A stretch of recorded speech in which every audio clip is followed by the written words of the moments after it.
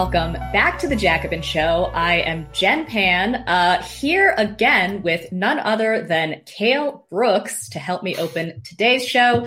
Cale, it's been a minute. How are you?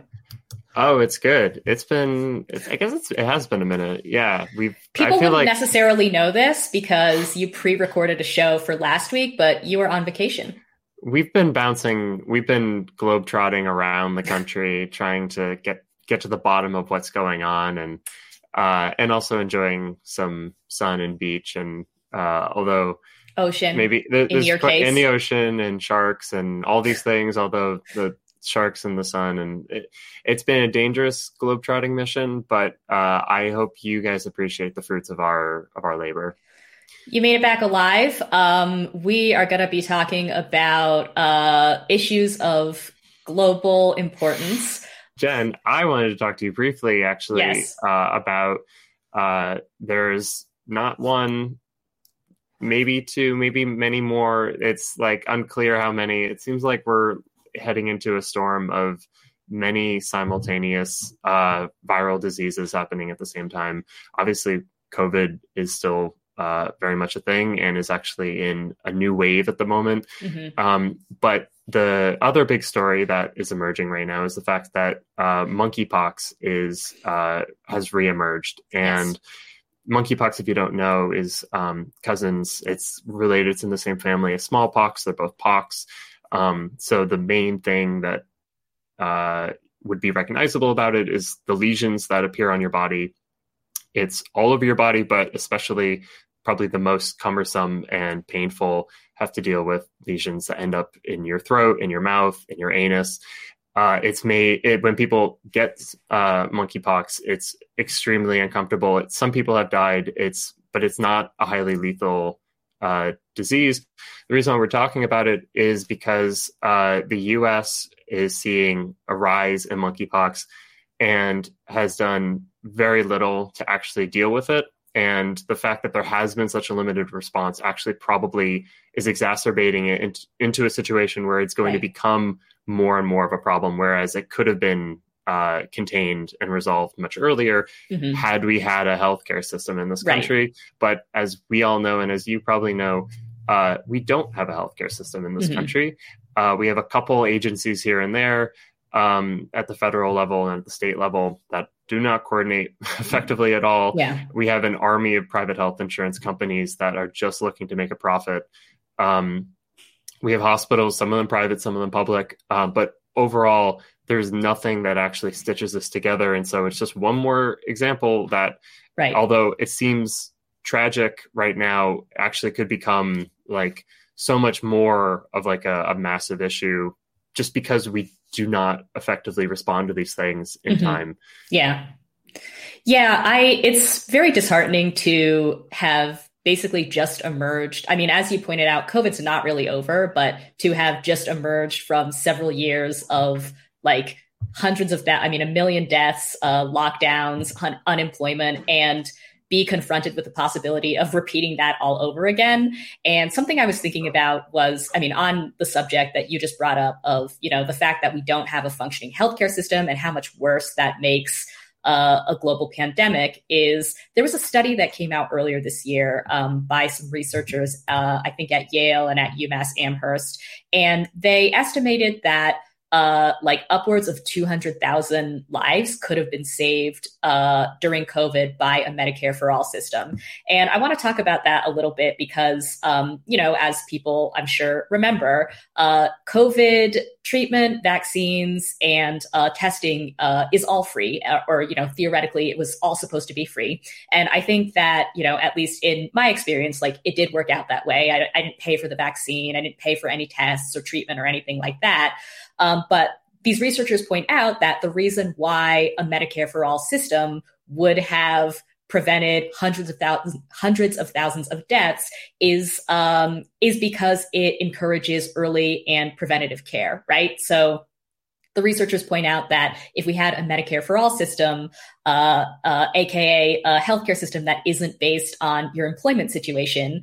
When lockdowns happened and a bunch of businesses closed and people subsequently lost their health insurance, again, even though COVID treatment was free, some people who had gotten sick might have delayed going to the doctor or seeking out primary care because they weren't sure if, what they had was actually COVID, or, they didn't want to be saddled with other bills and other charges, which did happen, by the way, even though, of course, as I keep saying, everything related to COVID was supposed to be free. Like, lots of people got stuck with additional bills or were wrongly charged or, had to settle up with their insurance or whatever in other ways. So there's that. Another thing is that a Medicare for All system, just if we had that in general, more people would have a relationship with a primary care physician, which is, something that I think, a quarter of people in America don't have a kind of longstanding or continuous relationship with a primary care physician. And these researchers point out that if more people had a relationship with a doctor, rates of vaccination would have been higher, right? So, you talk to your doctor, them, you trust them, and that would have encouraged greater rates of vaccination early on and across the board. And then the third piece is related to both of those things. Hospitals, as we well remember, were overwhelmed because of the kind of compounded issues of the prior two things that I talked about. So that's how these researchers kind of arrived at the number of upwards of 200,000 lives could have been saved if we had just had a national healthcare system to begin with. And that's a little long-winded, and I have a little more to say about that. But Kale, any thoughts on how our broken healthcare system is probably not helping the developing monkeypox situation?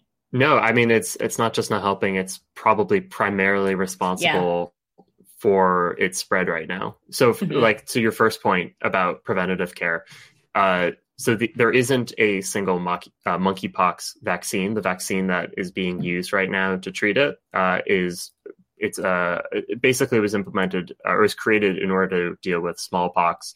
It deals with the entire pox family effectively. If you were born in the 60s or earlier, you probably are vaccinated, although you can look that up. I don't know for you watching if you have it or not. But if you're born after 1970 and onwards, there's a good chance that you aren't vaccinated. And so you probably should get vaccinated at some point. One of the things is that this is, I think, wrongly being treated as a gay illness, a gay disease, meaning that it affects gay people, people who have gay sex, and that it's been talked about as a sexually transmitted disease when it really isn't at all. It's still a respiratory transmitted disease where it's particles in the air that go from one individual to another. So it's just close contact.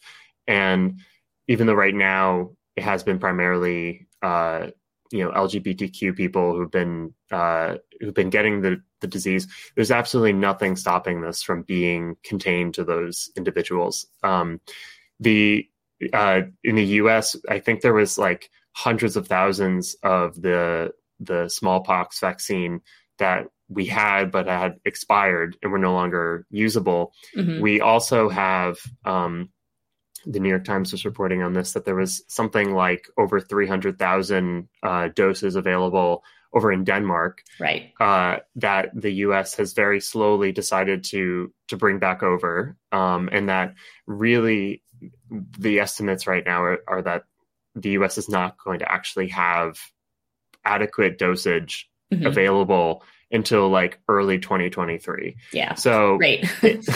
yeah, great. So the fact that we don't have preventative care, we don't actually have a healthcare system that says, well, actually, you know what, maybe diseases come back sometimes, and we should have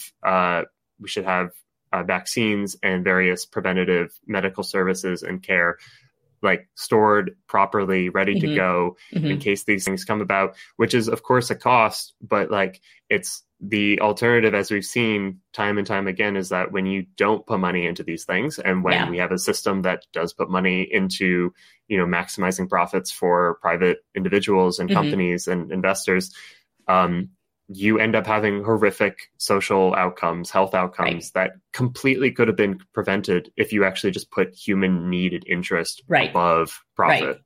I want to make just one last point on the other ill effects of the government sort of dragging its feet on dealing with what appears to be, another like burgeoning epidemic. And that's something that I just like constantly think about is how slow the US was to respond to COVID when it first started developing. And that was perfect storm of obviously the Donald Trump administration, not Donald Trump's particular brand of ego and not wanting to, acknowledge a pandemic. There was that. But that wasn't the only thing. Obviously, the US, as we've been talking about, lacked just the healthcare infrastructure in general to sort of nip COVID in the bud early on. American style federalism just meant that, every state and every city was basically not operating on the same level for better or for worse. So, the response was always staggered and uneven.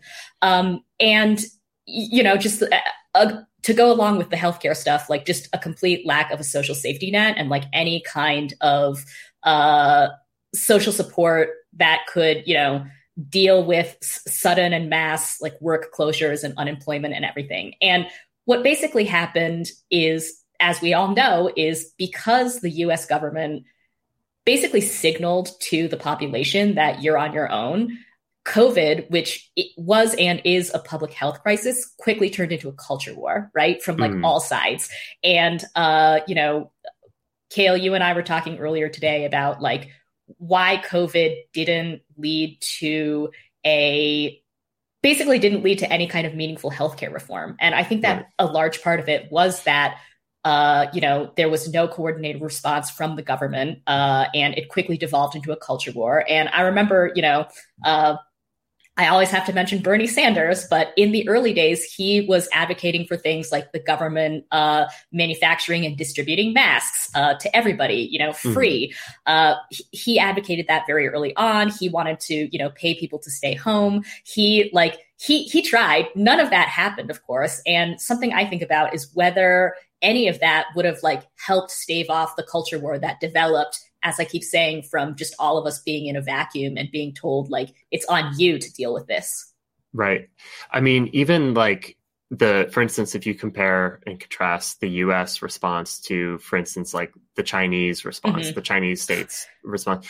No, but like they actually like, I mean, it was like very forceful. It was overwhelming in some cases. And like, there's lots of issues, but like, and there's lots of issues with the Chinese government. I'm not talking. I don't want to get into the whole thing. That's a different episode. Yeah, we're going to talk about China at some point, but not right now. But the point is just that like by April of 2020, they had effectively dealt with COVID in their country. That they had actually like capped and like actually restrained the spread of the disease. The fact that it has remained a massive global problem has to do, like you're saying, with the American state's complete and utter inability to actually contain this, like both in the response, but just in the actual capabilities that like countries that actually have greater state capacity, regardless of kind of political ideology, intention, how they're like actually operating, but actual greater state capacity has actually led to greater containment of the disease. Whereas in the US, like we have effectively allowed it to become this persistent global problem. Right. And that is directly because of the power of the American capitalist class. The fact that the American capitalists have completely just destroyed like the actual infrastructure of the American state has like made it incapable of taking care of these like social problems, that they are directly responsible for the fact that like we still have to worry about this and monkeypox and all these other possible viral diseases that, down the line might be more contagious and more deadly than something like monkeypox. Since you brought up China, I want to bring up a different cross-national comparison, and that's the Nordic states. And I'm specifically thinking about Sweden because I remember, when COVID started becoming a thing in 2020, like a lot of right-wingers got super interested in Sweden because Sweden wasn't doing any lockdowns. They're basically like, we're going to, or at least the Republican narrative was like, they're just like going about business as usual, and it's like not a big deal. And the citizens of Sweden can be trusted to, take personal responsibility and, decide for themselves, like whether this is a big deal or not. And that was always very spurious because the thing is, it is true that Sweden, I mean, I can't like replay Sweden's like complete response to the coronavirus. But I do remember in the beginning, Sweden was not draconian with lockdowns. It really did seem like people were going about their business. And it did seem like the citizens of Sweden were sort of taking personal responsibility and like figuring out what worked for them and their own families. And I just want to say, I'm sure everybody who's watching this show agrees or, is already aware, but that's because there is a very high level of public trust in Sweden. And that's because they have a really strong welfare state and really strong, worker protections. And what I mean by that is people knew that if they were sick, they could stay home from work because they have a very generous paid and sick leave, program, right? Like they, of course, have a national healthcare system. So people could be trusted to kind of go to the doctor on their own when they felt like they were sick. Like it just goes back to what we were saying before about a healthcare infrastructure and a strong social safety net. Like that kind of thing isn't just good for people. It also creates the sort of like personal responsibility, if you want to call it that, personal and social responsibility that like the US government was demanding from people without providing any of the supports to enable any of that. Right. Yeah. The Swedes and the Norwegians, it was get vaccinated and then get on with your life. Yeah. Like, right. And because we actually have and it worked society. For them. Yeah, exactly. It worked for them because they have a society, not because, they're better people or there's something about like the Nordic brain or attitude or whatever, but because like this basically like,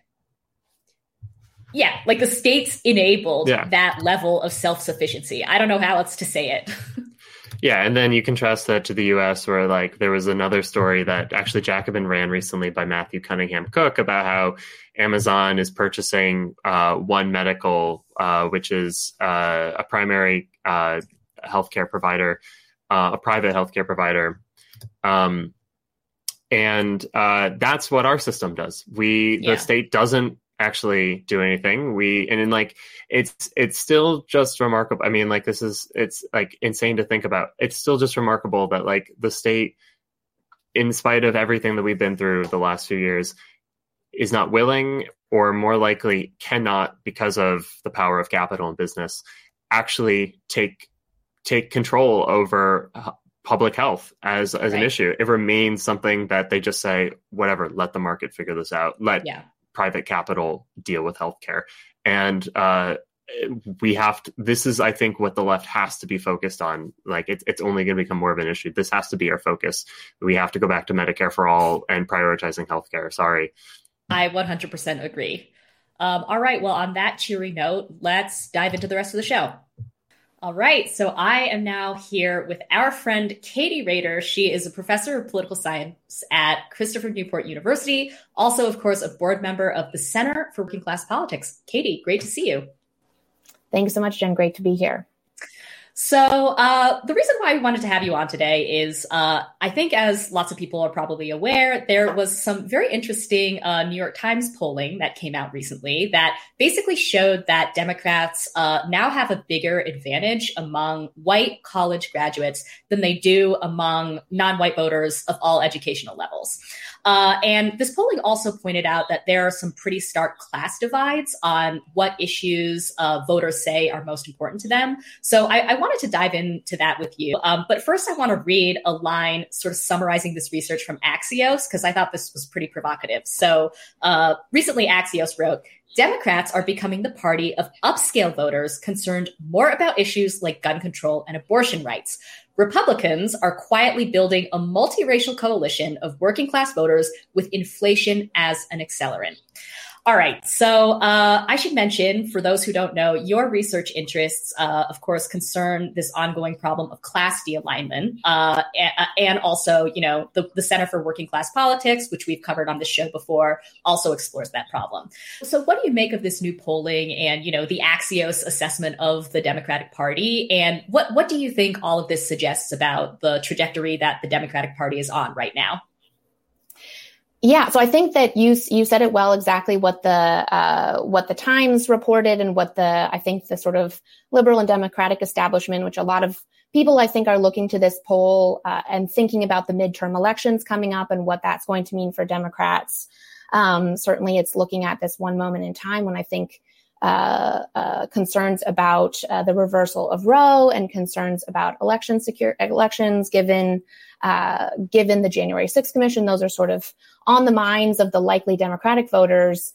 And really what I think the poll showed and what pundits and pollsters have been latching onto is basically a flip in what you saw in a Democratic coalition in something like the 2016 congressional elections, where you had lots of support, majority support, and a really huge margin for Democrats among non-white voters, and also less support among college-educated whites. And this, they found basically the reverse. Now, Democrats have a pretty large margin among these college-educated whites and are losing ground among non-white voters, and in particular, I think, Hispanic voters. I think it's important, one of the things I think this poll is looking to, and one of the, I think, you mentioned our work at the Center for Working Class Politics. One of the things, the sort of misnomers or incorrect assessments is the demography as destiny idea that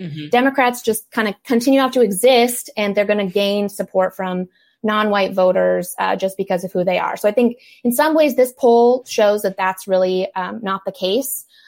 But I also think that one thing that didn't get highlighted as much is that not only is this class de-alignment and the shift among working class and using sort of education, as imperfect as it is as a measure for class, and we can, I'm sure, talk about that more, this really flip in support. So the Democratic Party is looking less like the FDR coalition of the New Deal and working class support. Those voters we see increasingly moving over to the Republican Party, which I think really does say some stuff about the upcoming midterm elections. But this is also, one of the things that we have talked about at the center and are conscious of in our work is that this is a much longer trend than just this year or, failure to pass any Build Back Better sort of to bring people back in. This is a much longer trend. Mm-hmm.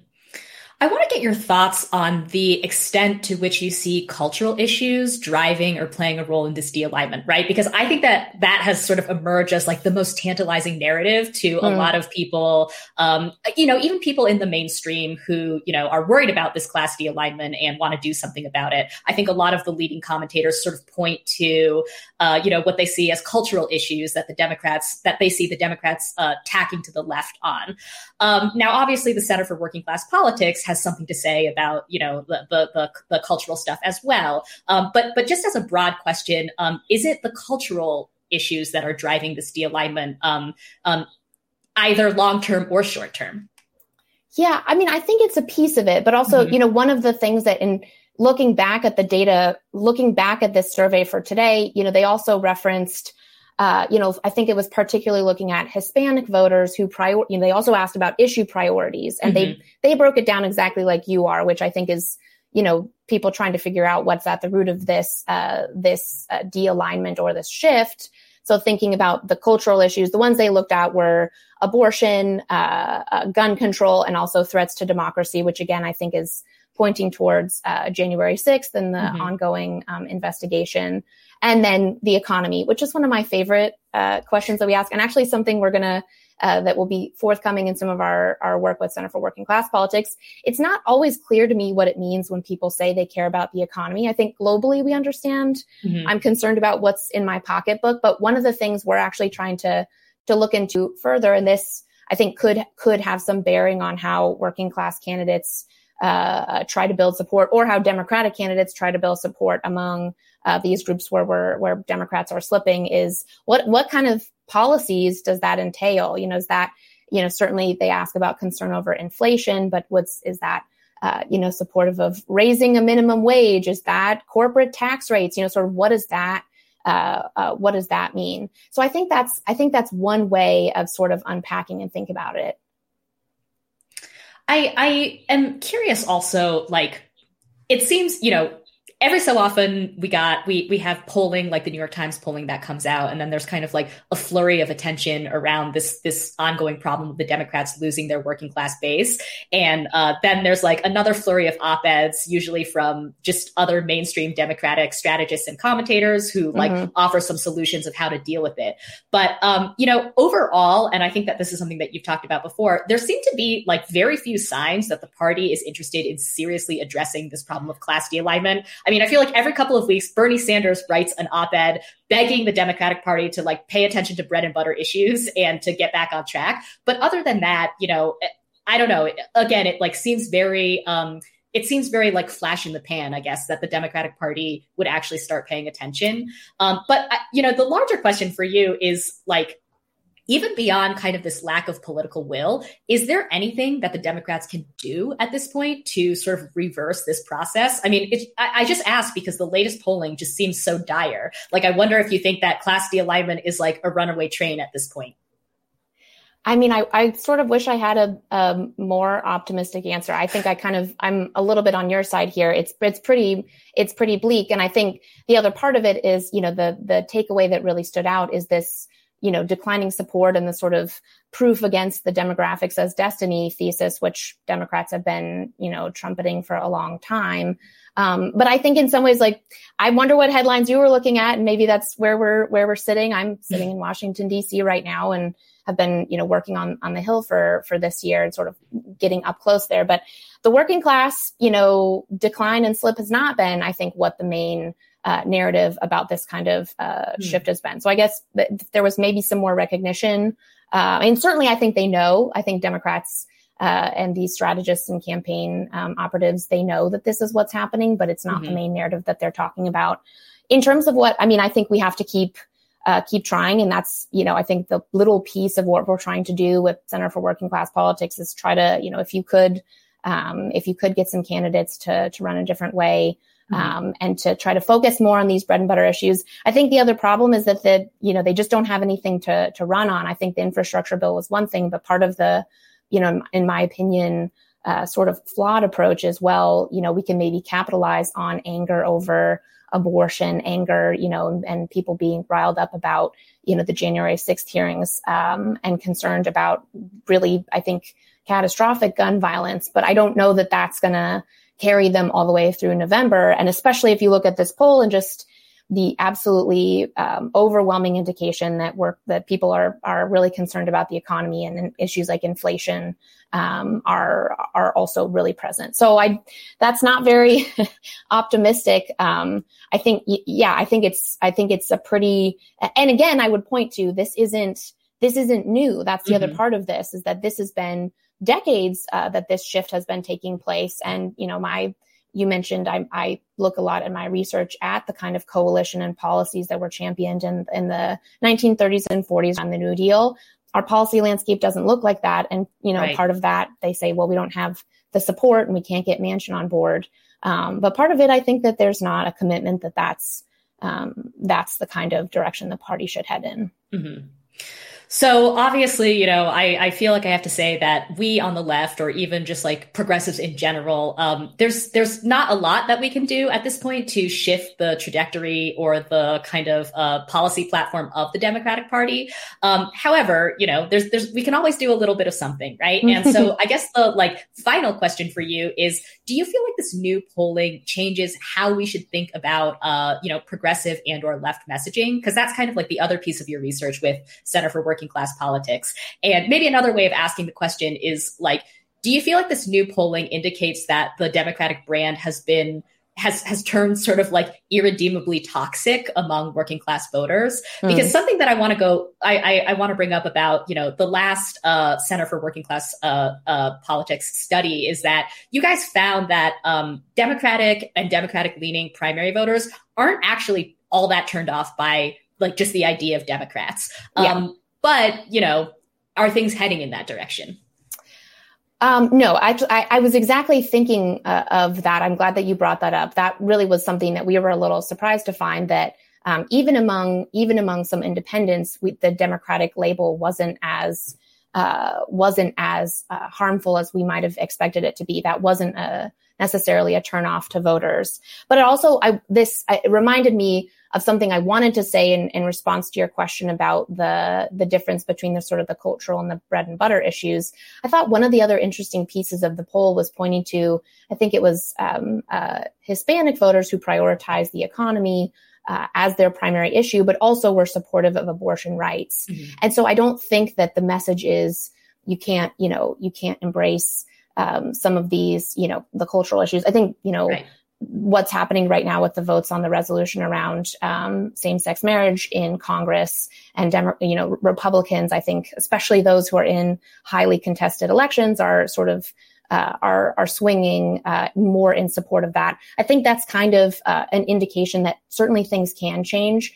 And I'll say again, one of the things we found in the first survey that we did was having racial justice on a platform and civil rights wasn't similarly to the Democratic label, was actually not at all hurting the candidate profiles that we were sort of testing and looking at in this somewhat strange vacuum of survey and experimental research. Right. So yeah, I think that there are, and that's one of the things we want to look at moving forward is that kind of sort of the difference between those types of support. So if the Center for Working Class Politics was able to advise all the Democratic candidates who were running in the midterms this year, what would you tell them? How should they, obviously, as we've said many times on the show, like messaging isn't everything, but it is like sort of the one piece that politicians and political campaigns can control. Given everything that's going on now and this new polling that we have, like what should Democratic candidates be doing?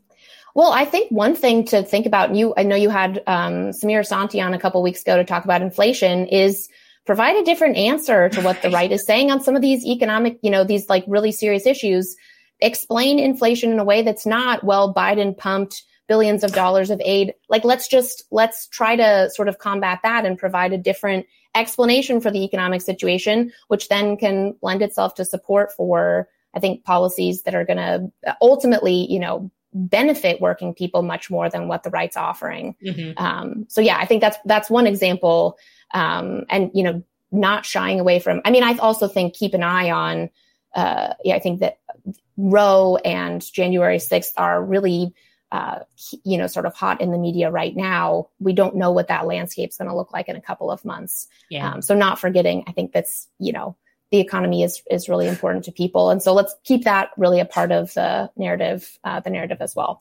The problem is they don't have too much to speak to on that, which is the real challenge. But ultimately, what they stand for is still better than what the right is offering. Yeah. All right, Katie Rader, again, thank you so much. It was great to see you. Great to see you too. Thanks so much. Join the Verso Book Club and support the future of radical publishing. Subscribers get every book that Verso publishes each month, as well as 1 to 3 books in the mail if you choose a print subscription. All Verso Book Club members also get 50% off everything on the website for as long as you're a subscriber. Join in July and get your first month free. This month's selections are Red Valkyries, Feminist Lessons from 5 Revolutionary Women by Kristen Godsey, a history of 5 prominent socialist women active in the 19th and 20th centuries in Eastern Europe.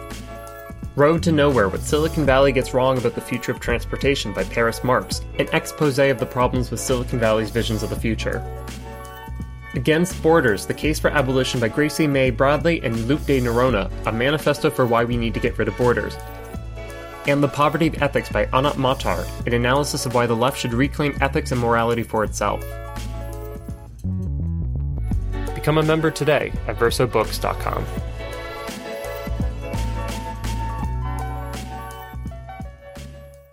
Hey everyone, my name is Samir Santi and I teach at the City University of New York School of Labor and Urban Studies. I'm really happy to be joined today by Sam Gindin, who for decades has been one of the great organizers and intellectuals in the North American labor movement.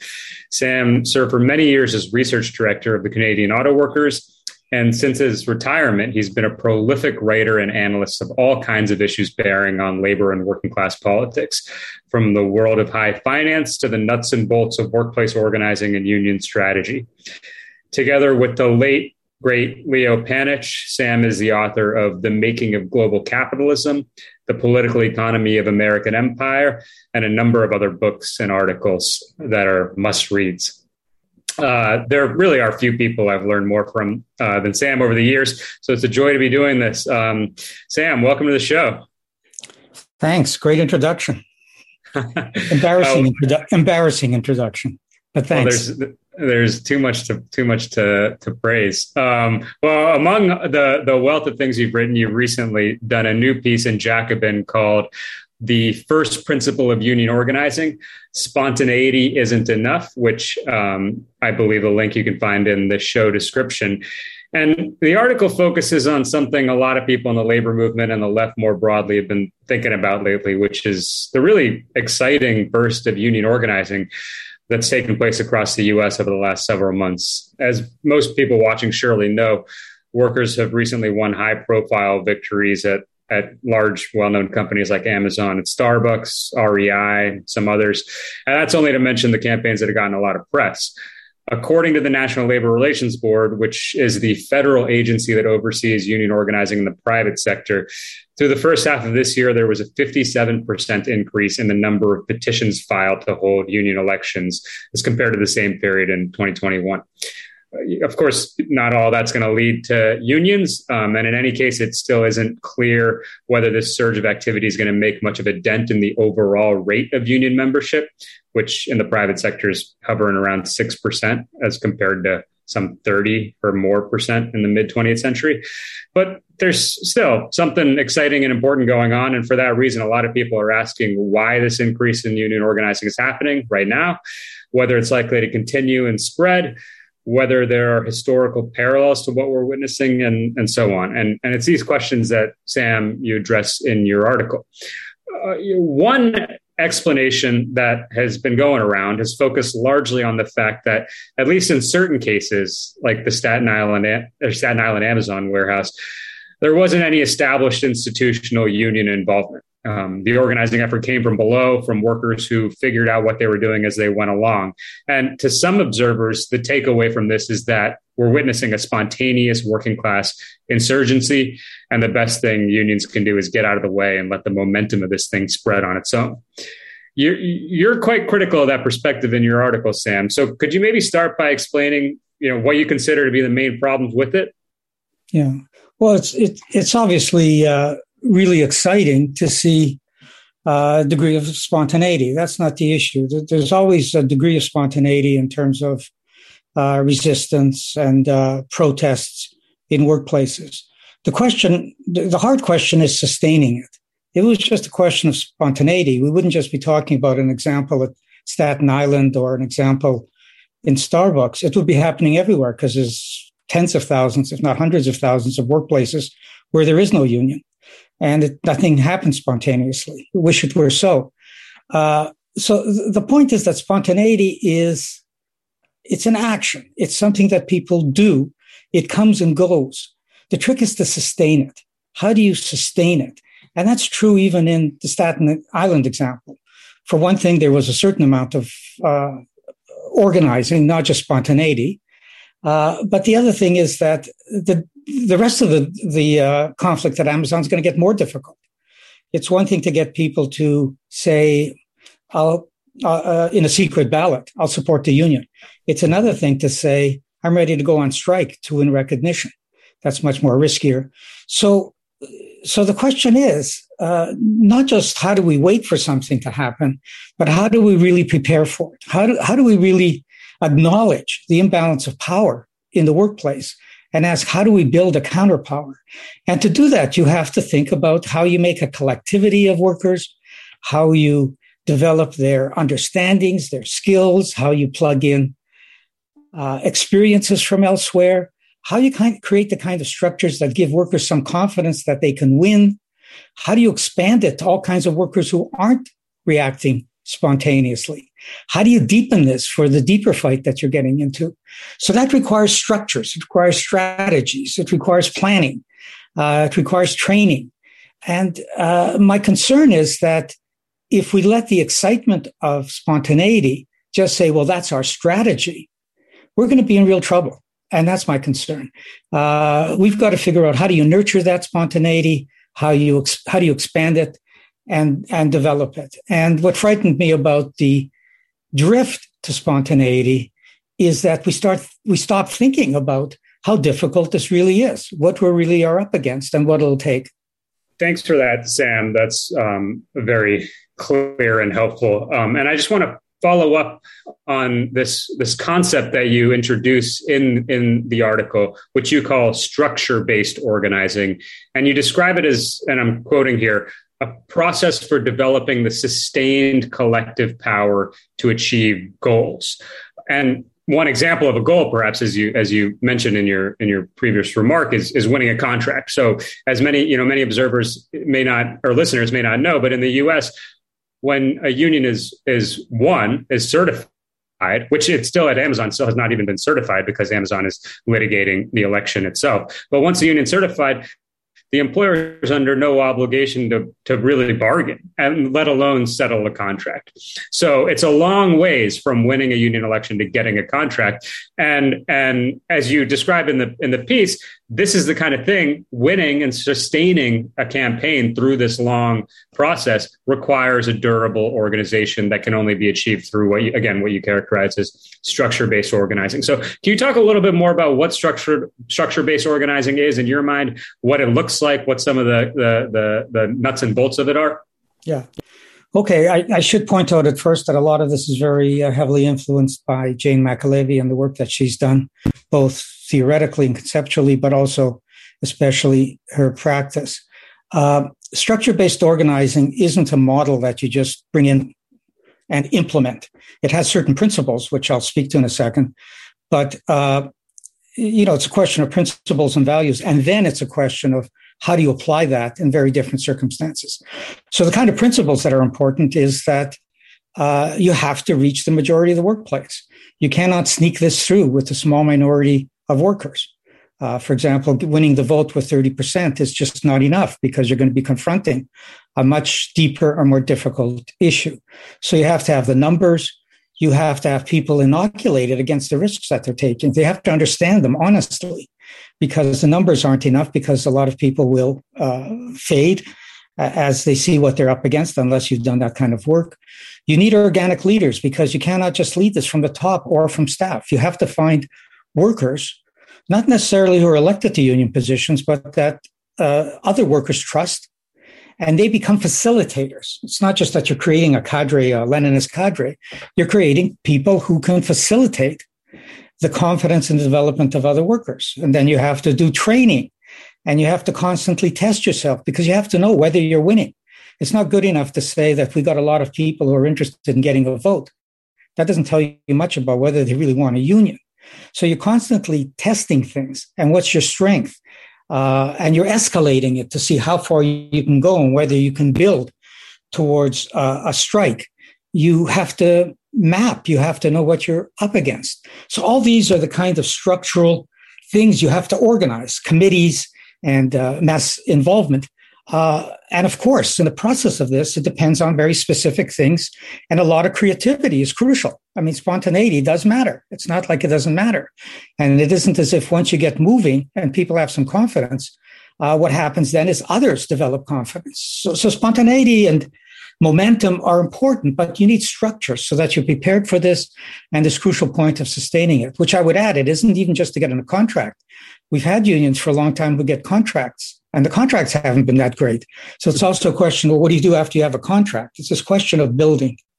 Right. And so the distinction between spontaneity and structure is maybe one that need not be forced. And I think that's a helpful clarification. In this discussion, a historical example that comes up a lot is the CIO in the 1930s, the Congress of Industrial Organizations. Maybe to start, there are folks who don't know or aren't familiar with the CIO. So could you maybe talk a little bit about what the CIO is and what you see as the real lessons of the CIO experience as it pertains to what you're talking about right now? Yeah, I should say, first of all, Samir, the point that you ended with before about spontaneity and organizing not being polar opposites, which is true, but they are distinct. I do want to say that spontaneity is usually about acting and doing something.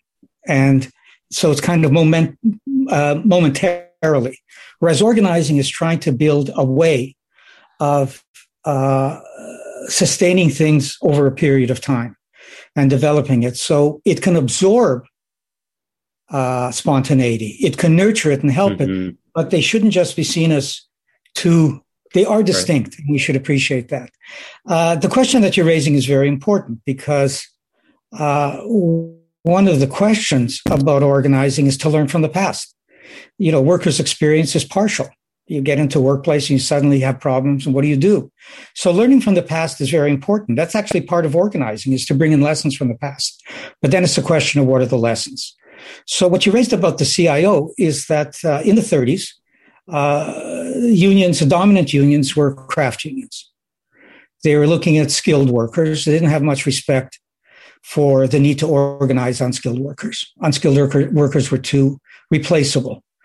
They generally were immigrant workers, often blue-collar immigrant workers who didn't even speak the same language. And the CIO emerged out of the need to have a labor central that was interested in organizing the whole workforce, that was interested in breaking down the barriers between skilled and unskilled workers. And so the CIO emerges. So I guess one of the first things is, when you look at the 30s, of course, you see a lot of spontaneity. Once there's excitement and things happening, you see all kinds of workers either doing things or asking organizers to come in. That's part of, because it's always affected by the climate. My experience in the 60s was that, and this is in Canada, that the civil rights movement in the States was very influential, and the anti-war movement in the States was very influential on Canadian workers, even if it wasn't ideologically that clear. They had a sense that people are fighting back, they're resisting, and it mattered very much. That happened in the 30s. So there's two really important things against the argument of spontaneity. One is that you had the CIO. You actually had a new alternative labor central with organizers and staff and resources who would go in to help. So that was absolutely crucial. It wasn't spontaneous. It meant that, the spontaneity had something to plug into and something to reinforce it. The second thing is you had a Communist Party. And, if you talk about being organized, the Communist, what defined the Communist Party was its degree of being organized, its degree of understanding that it's fighting an enemy, not just the power of capital, but also the power of the state. And you had to be organized. Otherwise, and you had to think in terms of class solidarity. Otherwise, you'd be divided between skilled workers and unskilled. You had to find a way of bringing this together. So there was very much of, and everything I think I've said about structured organizing comes out of the CIO. You can go back and find, their one-page leaflets of the 10 basic principles, and that's where you find them.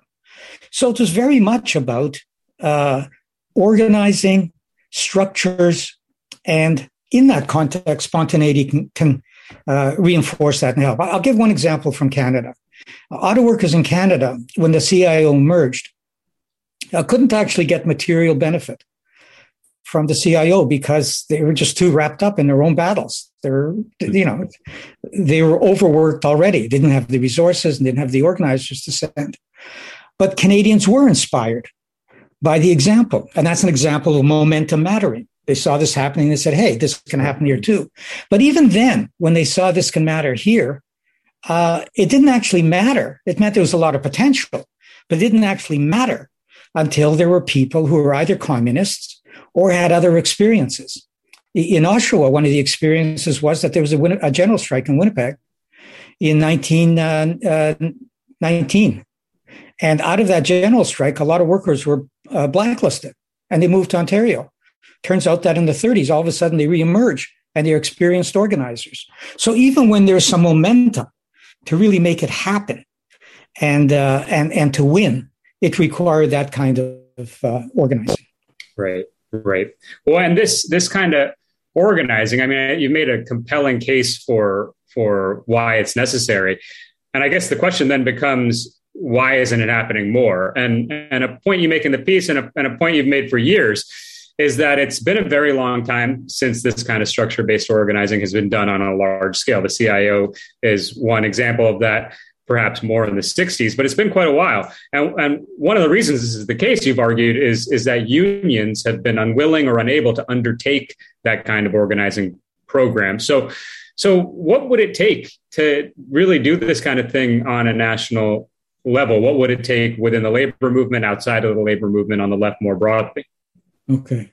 Well, it's a great question. I might take a little bit longer to answer it. I think we have to go back to the post-war period in the 50s and 60s when labor was militant.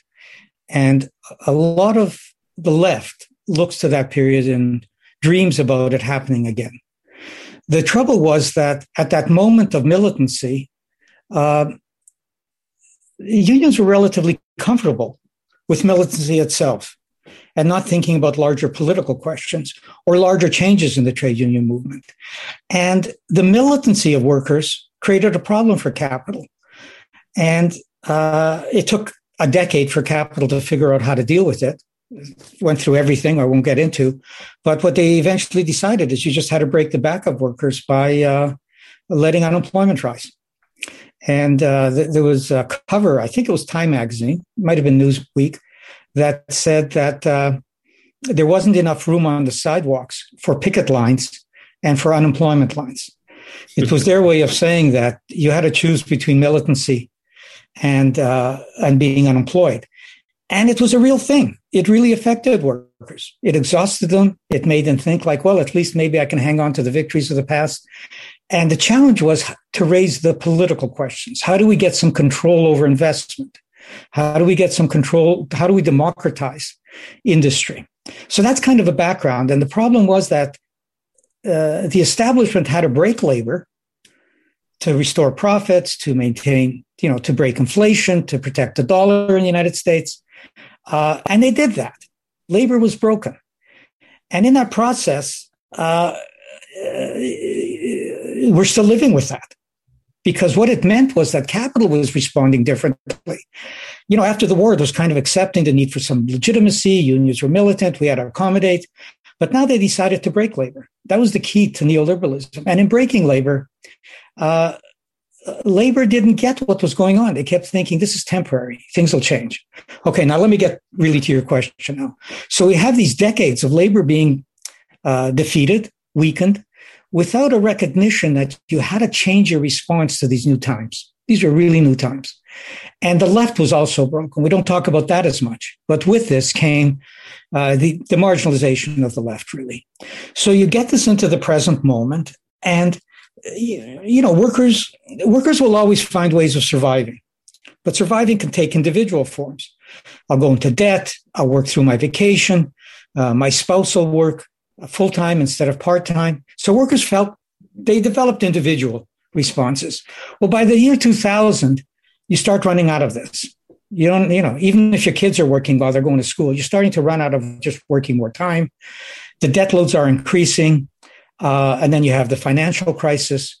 So you're really confronted with this accumulation of frustrations that nobody has dealt with. Not just the right or the corporations, the unions themselves haven't dealt with. And it's this real challenge of how do we deal with it? So one thing that is clear is that there's been, unions are institutions and there are bureaucratic tendencies in it. And that has to be changed. If you're talking about implementing a model that involves mass participation, instead of just seeing unions as you pay your dues and it's an insurance policy and you'll get something for it. If you're going to have organic leaders, you're going to spread leaders, the number of leaders. If you realize you're going to really have to take on the corporations, you have to be prepared to strike more. You have to educate your members. Well, once you start thinking about all of these things, you begin to see that, well, this requires a different union. And the existing establishment in unions is going to be nervous about it. It's going to be seen as a threat. Their life had gotten comfortable saying, well, there's nothing we can do about it. It's globalization. It's the right. It's conservatives. It's financialization. All of a sudden, the question is, okay, that's all there, but what are we going to do about it? And so there's this resistance from changing things. And I'm very skeptical about it changing simply from workers figuring it out and getting active. There's an awful lot of pressures on workers to survive, to work part-time. They don't have time because now both partners are working. It's very hard, except, these rare moments, and it happens. That's why I see a lot of it among young people who don't have other responsibilities. But it's hard to imagine workers spontaneously just responding in a sustained way, even against their union. Now we're not just talking about the companies. Now we're talking about changing their union. And at the top of the House, a lot of the labor leaders haven't had that experience of the past. There hasn't been a left that's played that role. There are individual socialists around, but they're around as individuals. And as I said before, there's a certain comfort with it and therefore a certain resistance. So it seems to me that the only way that this can change is it has to change from below, but below can't change unless rank and file workers are linked to something larger, to socialists who have a foot in the labor movement and a foot outside. So they're grounded, but they're also bringing something else to it, as happened in the 30s. They're bringing an analysis, which, the leadership can say, our research department has done this and there's nothing to do. Well, workers need some alternative research. They need a sense of class. And I don't mean this just ideologically. I mean that if you're going to organize something like Amazon, you actually have to contemplate the idea that maybe this needs a crusade that includes all the unions. It's not a competition amongst unions who to get this. And once you start thinking that way, then class becomes practical. It's about building the working class so we're all better off, not just about, our own sector and our own members. And it's also about if you really want to fight and the problem has gotten bigger, you have to understand who your enemy is. And your enemy isn't just the boss. It's the system and the way it works. And now if it's the system, we got to start learning about capitalism in our workplaces. How does it work?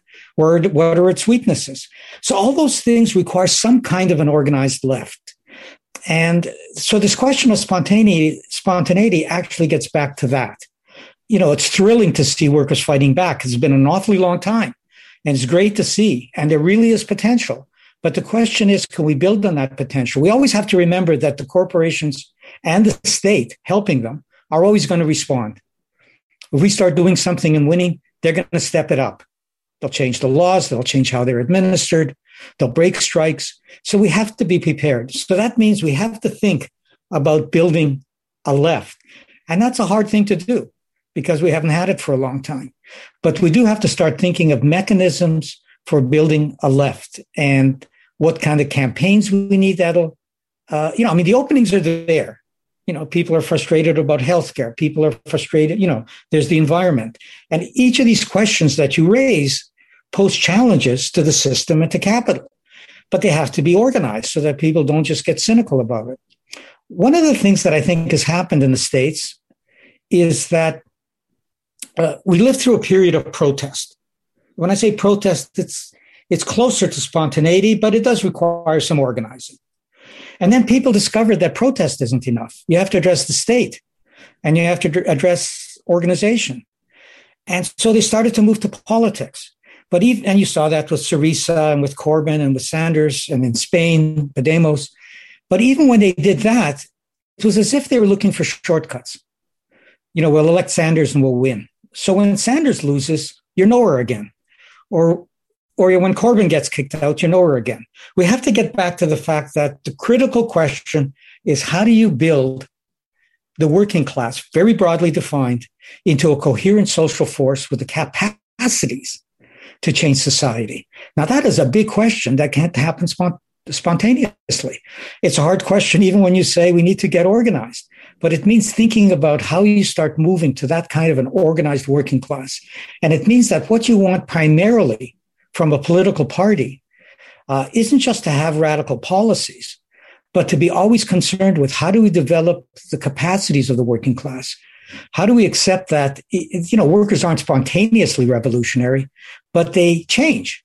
How do we develop them? And how do we link them? And how do we therefore, and that's the role of a party, to do that and then express that against the state in terms of policies. But unless you've built that base, you can't do it. I would also make the point that even unions that want to organize and say we're going to really make a commitment to organize are often going to be stymied by their own members democratically, saying, well, wait a second, you're supposed to represent us and we're not getting very much. How come you're doing all of this? So you have to start by explaining it to your members. Why are you doing this? And, that's where class comes in. You have to explain this. So I mean, this is the big challenge that we're facing, and it's an enormous challenge. Well, Sam, I think often, putting it in big terms like that can be scary, but it's also the first step to clearly understanding what it is that we've got to do, and to underscore the patience that we got to have to do it. As always, Sam, bringing us from the micro to the macro and back in a really, really, really clarifying way. Please, jump back in, please. Yeah, no. I just think your last point is really important. My wife often, when I said I was going out to speak, she would ask me, who are you going to depress today? and my response to it is very much what you were getting at. Like, the most depressing thing to me is when we have illusions about what we face and how we're going to win. That's depressing to me because I know we're going to lose. Once we start getting activists, socialists, workers to start honestly confronting what we face and to see that, look, if we just keep going this way, it's not like we're going through a rough patch and it's going to get better. It's going to get worse. And we see that. I mean, that's the experience of it constantly getting worse. And unless we recognize that and say, look, this is about our kids as well as ourselves. This is about the long term. This is part of building, doing something, believing that humanity can do a lot more than have capitalism. And it's going to require patience and commitment and addressing a lot of hard questions that we haven't solved, like finding the time to do all of this stuff. So, yeah, thanks for the discussion. Yeah, no, thank you, Sam. And it is indeed a multi-generational struggle, and sustaining a multi-generational struggle requires organization, and it's not going to happen in bursts. So I think that ties it together very well. Well, Sam Gindin, thanks again. It's been a pleasure talking, and thanks everyone for tuning in. Great. And nice to see you again, Samir. Okay, we are now here with Jeff Goodwin. He is a professor of sociology at NYU and a leading scholar on social movements. His latest piece in Catalyst, which I will be talking to him about today, is Black Reconstruction as Class War. Jeff, good to see you. Thanks for having me. So let's just dive right into your Catalyst piece. It is, of course, on the great W.E.B. Du Bois. And I just want to start by sort of mentioning that, as you point out in the piece, I think a lot of people, and even people on the left, will often downplay or even sometimes outright dismiss W.E.B. Du Bois's Marxism, right? And that's kind of the central focus of your piece. And I want to dive into the specifics of Reconstruction, of Black Reconstruction in a minute. But first, I want to ask you, why do you think it's so important to understand and kind of foreground Du Bois as a Marxist and not just simply as an anti-racist or an intersectionalist? And then maybe, adding on to that, how did he become a Marxist? Right. Well, the truth is important. And, I'm often frustrated when I read accounts of Du Bois, which somehow managed to overlook the fact that he became a Marxist. And you really can't understand, I think, his work after the mid-1930s without appreciating the fact that he did become a Marxist during the Depression, and later became a kind of fellow traveler of the Communist Party as well. So these affiliations and theoretical commitments are important for understanding the man and his writings, beginning with Black Reconstruction. The story of how he became a Marxist is quite interesting. He had been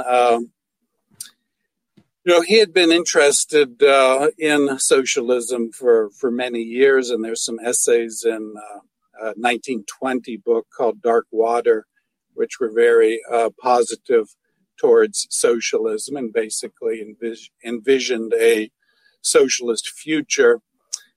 He was also captivated by the Russian Revolution And in 1926, he had an opportunity to travel to the Soviet Union. And by all accounts, that trip had a huge effect on Du Bois. He was quite impressed by what was going on in the Soviet Union. This was just some months before Stalin came to power, it should be said. Mm-hmm. And it was around that time, I think, that Du Bois kind of decided to learn more about Marxism. And although that didn't really happen until the early 1930s. And I think one of the motivations for Du Bois to study Marxism for the first time in the early 1930s, well, there are a number of things going on. Obviously, the Depression, so the biggest crisis of capitalism ever, was going on. And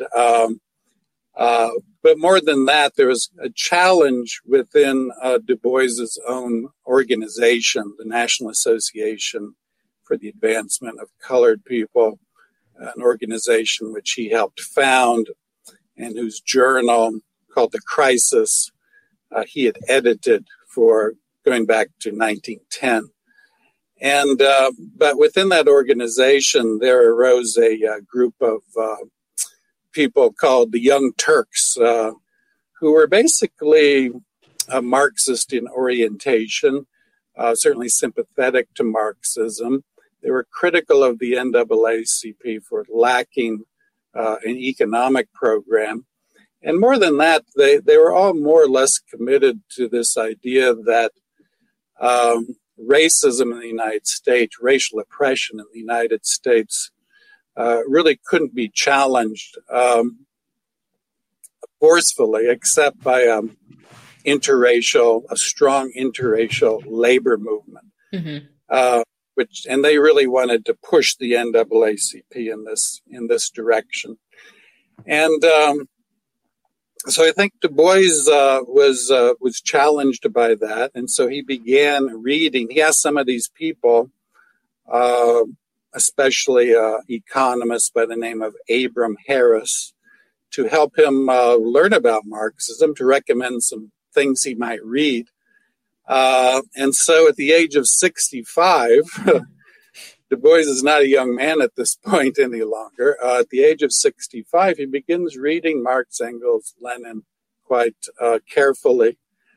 And the result is that this book he's working on at the time, in which he finishes up a few years later, Black Reconstruction in America, it's really his first Marxist book, his first Marxist analysis, and strongly reflects his discovery of Marxist ideas and concepts, especially class analysis and the importance of class struggle in history.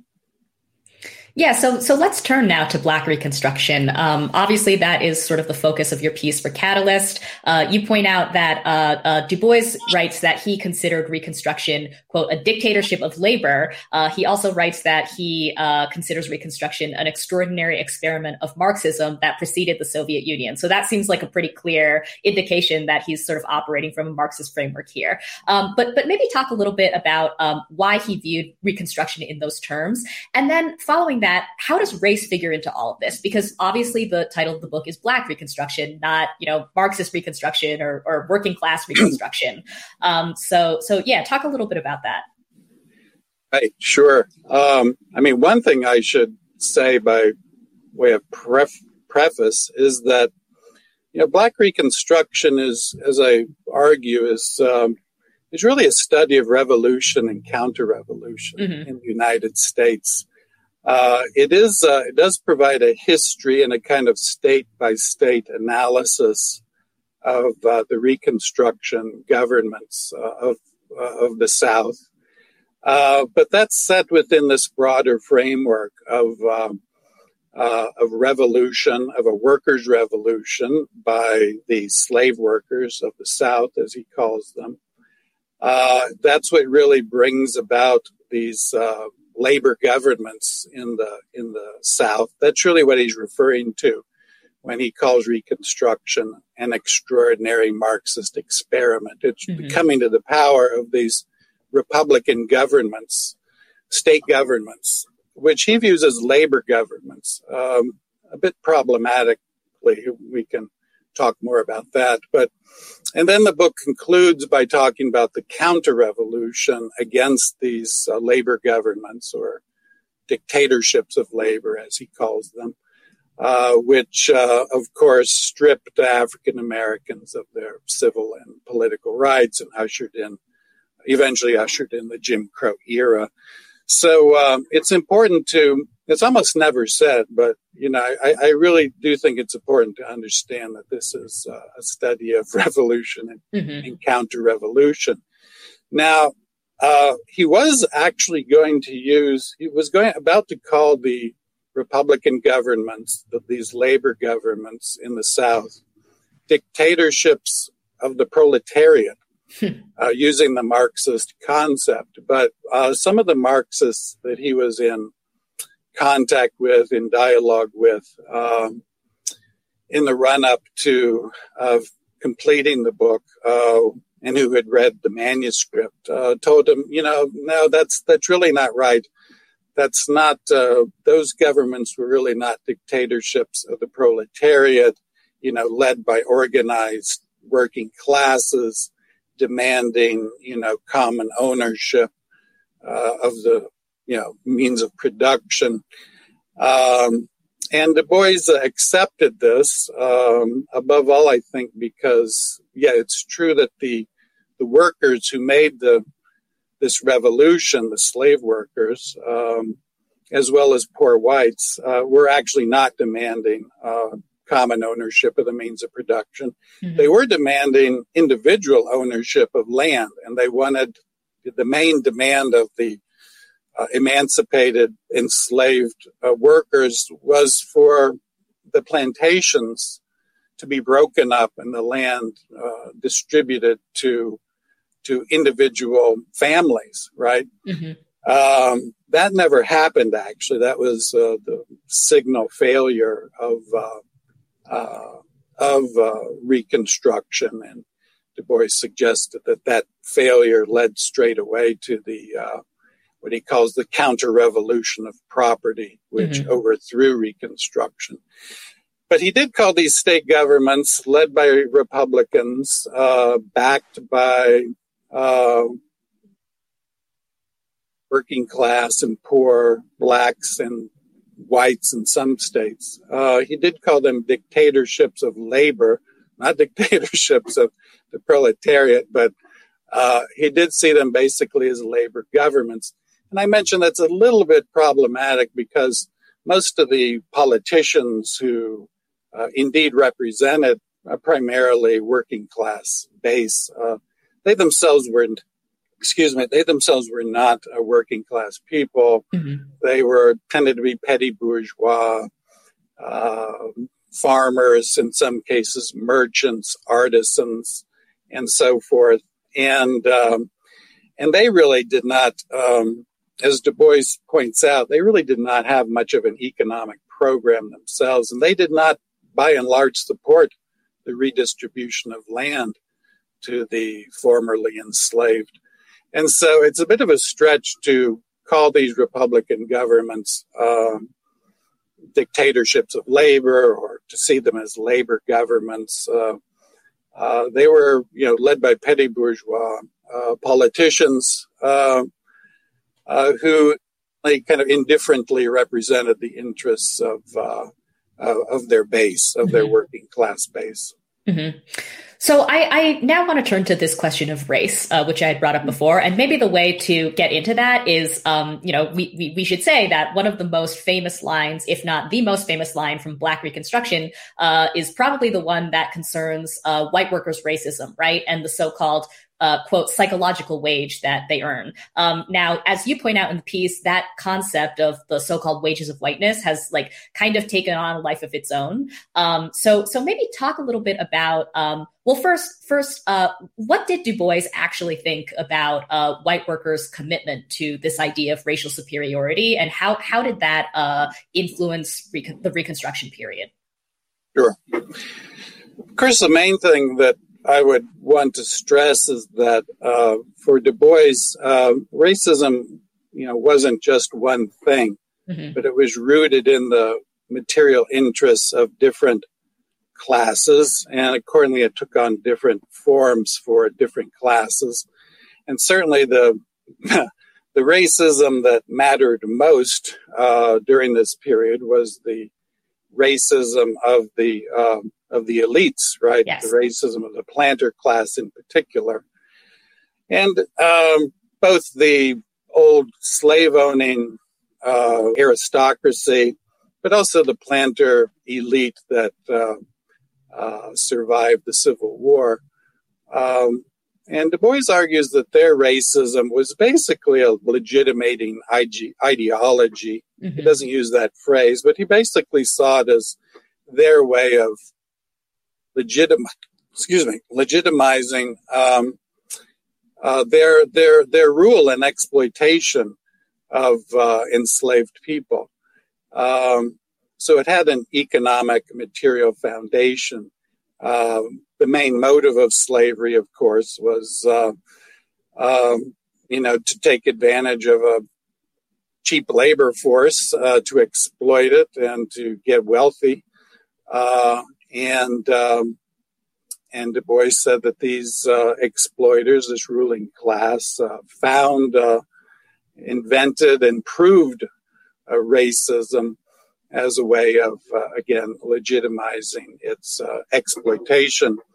And that was also the case after the Civil War, during the Jim Crow era, during the era of sharecropping and so forth, debt peonage, the racism, the dominant racism was really economically motivated. Now, of course, there was, however, as you say, racism among white workers, and Du Bois interpreted this as a response to the fears of white workers that slaves, or more specifically, newly emancipated slaves, would compete for them for jobs, and that those individuals would be willing to work for less, and that they would be replaced by these former enslaved people. And so it was really competition in the labor market, an idea that, again, which Du Bois kind of took from Abram Harris, who I mentioned earlier. He wrote a book called The Black Worker, which had a big influence on Du Bois.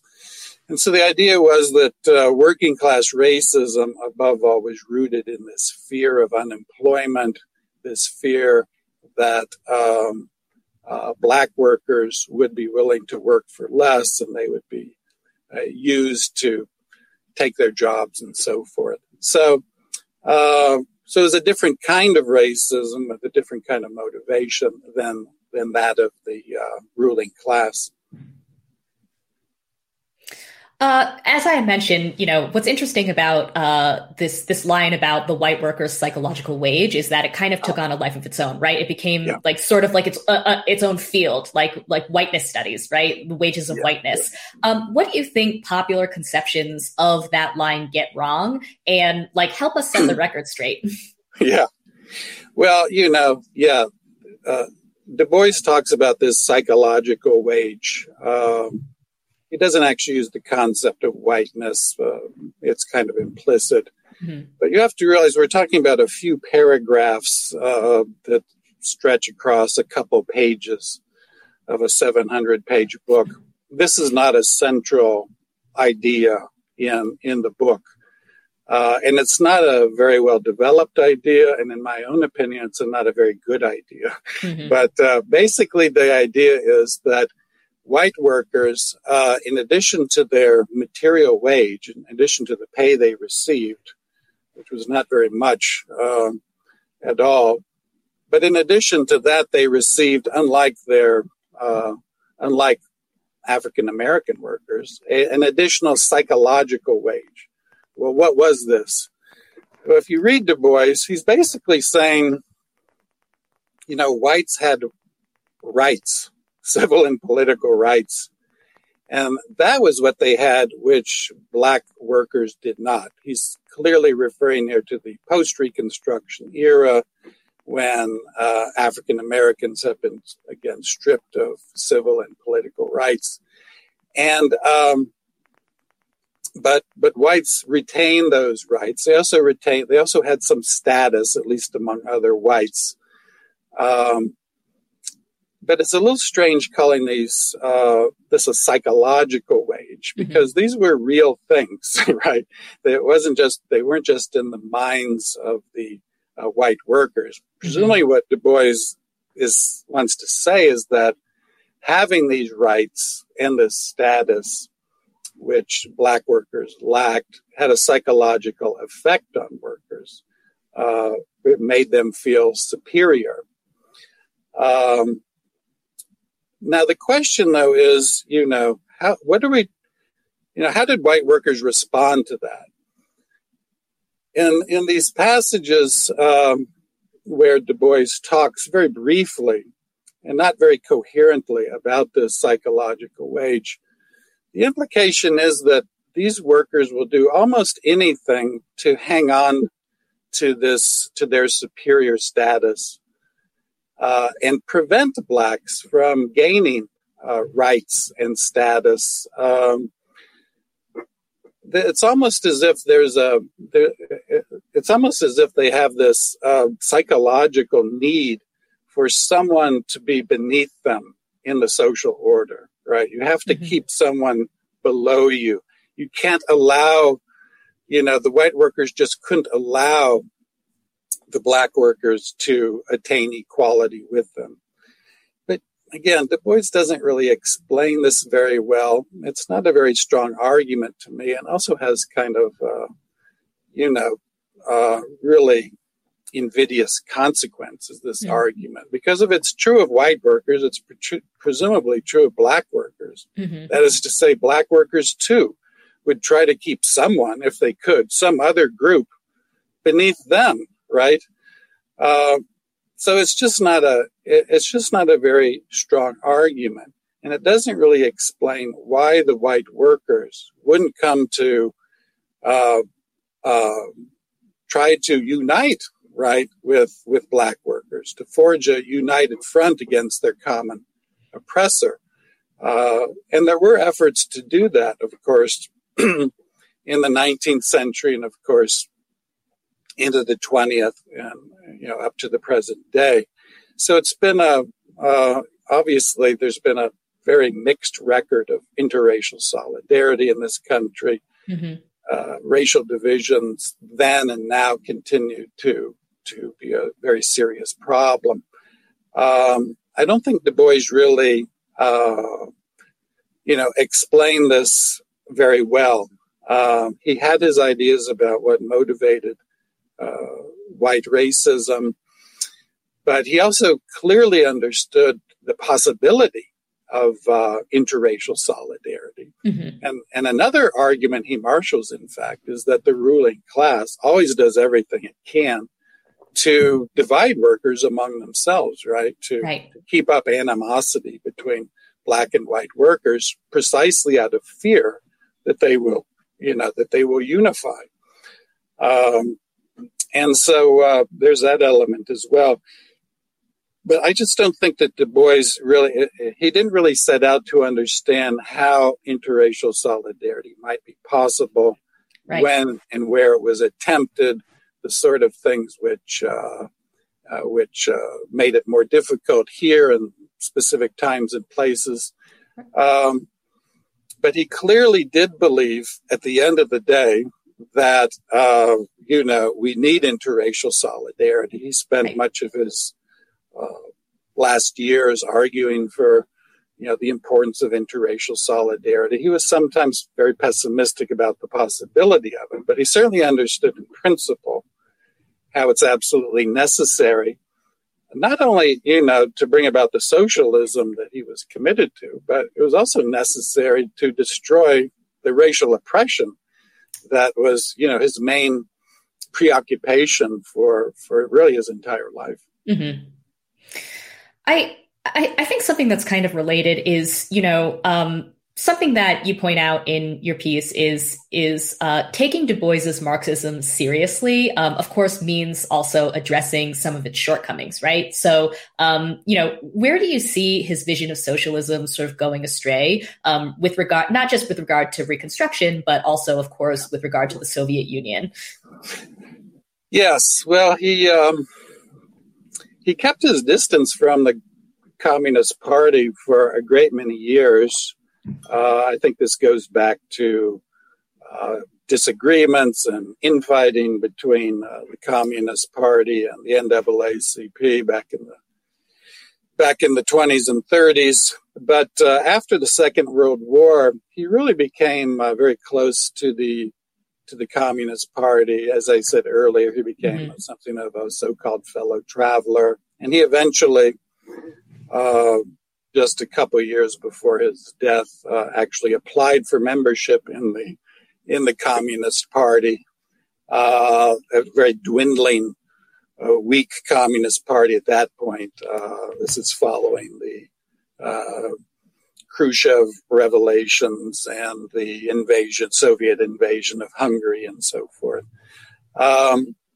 which Du Bois defended. He also wrote an excruciatingly painful obituary to Stalin, which makes for difficult reading. He thought Stalin, to be a great man, and so forth. So he really became a committed Stalinist in his final decades. Mm-hmm. And it's difficult, of course, to understand entirely the reasons behind this, but I do think it has something to do with his long-standing kind of reverence for leadership, for strong leadership, and the need for strong leadership, politically speaking.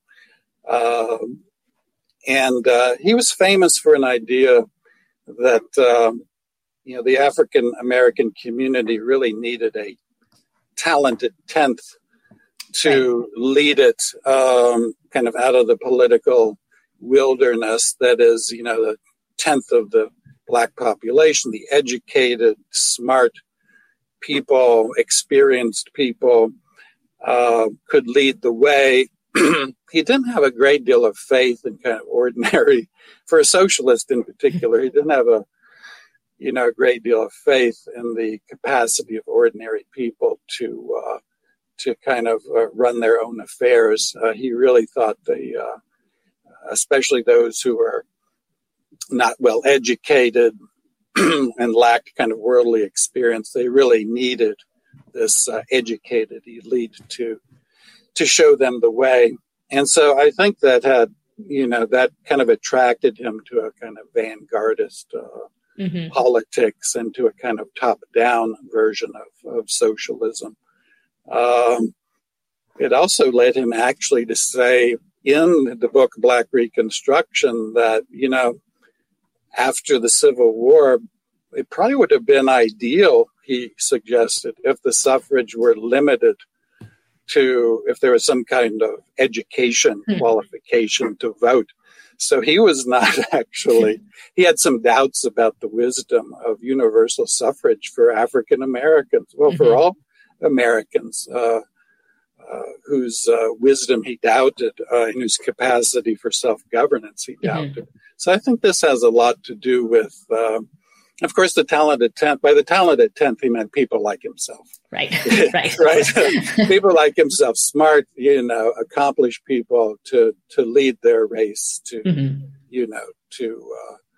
to victory, to great achievements, etc. And I think that kind of elitism really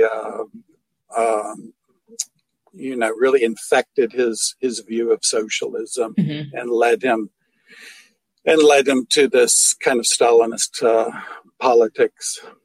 Right. All right. Well, maybe just to wrap up, obviously, despite some of those shortcomings and the later life Stalinism, you obviously feel that Black Reconstruction is a very important text. It's very important and crucial to kind of understand it through this Marxist lens, as we've been talking about. And so I want to go back to maybe something that's sort of similar to the first question I asked you, which is, Black Reconstruction at this point is almost like 100 years old, right? And so maybe the question to wrap up on is in a way, it's does any of this matter? Does it matter that some people see Black Reconstruction as an intersectional text rather than a Marxist text? The final question for you, I suppose, is how does understanding Black Reconstruction through this Marxist lens that you're arguing for, how does this lead us to better, sort of more concrete politics today? Yeah, well, it's a very good question. I mean, I think the book in some ways is very contemporary with its concern for, not just describing, but understanding racial oppression. What's the foundation of racial oppression? And also what's the foundation of racism among working class people, white working class people in particular. And these are questions that Du Bois takes up in the book. And for that reason alone, it's worth reading and hearing him out. But I think his Marxist or political economic take on these questions is what is very interesting and something you don't see all that much these days. He's really kind of questioning the whole approach to racism and racial oppression that starts from prejudice, right? Which starts from discrimination, which starts from culture and ideas. And he really wants to dig beneath those. He's convinced, Marx, his reading of Marx has convinced him that, racism is when it becomes attached to, linked to the material interests of classes, particularly powerful classes, then it can become, a very powerful force indeed. So he wants to demonstrate that connection between material interests, especially the material interests of capitalists, of the owning class, and how that can lead to racist practices, racial oppression, racial inequalities. And so I think that sort of political economy approach to, or Marxist approach to racism is what's most interesting about the book, and which makes it worth reading. And I think that's what drew Du Bois to Marxism in the first place, I think. And it's kind of, if you say these days that, someone became a Marxist because they wanted to better understand racial oppression, a lot of people will just kind of, have a quizzical look on their face because, they've been told, well, Marxism, isn't that all about class and economics? It doesn't really say anything about racism.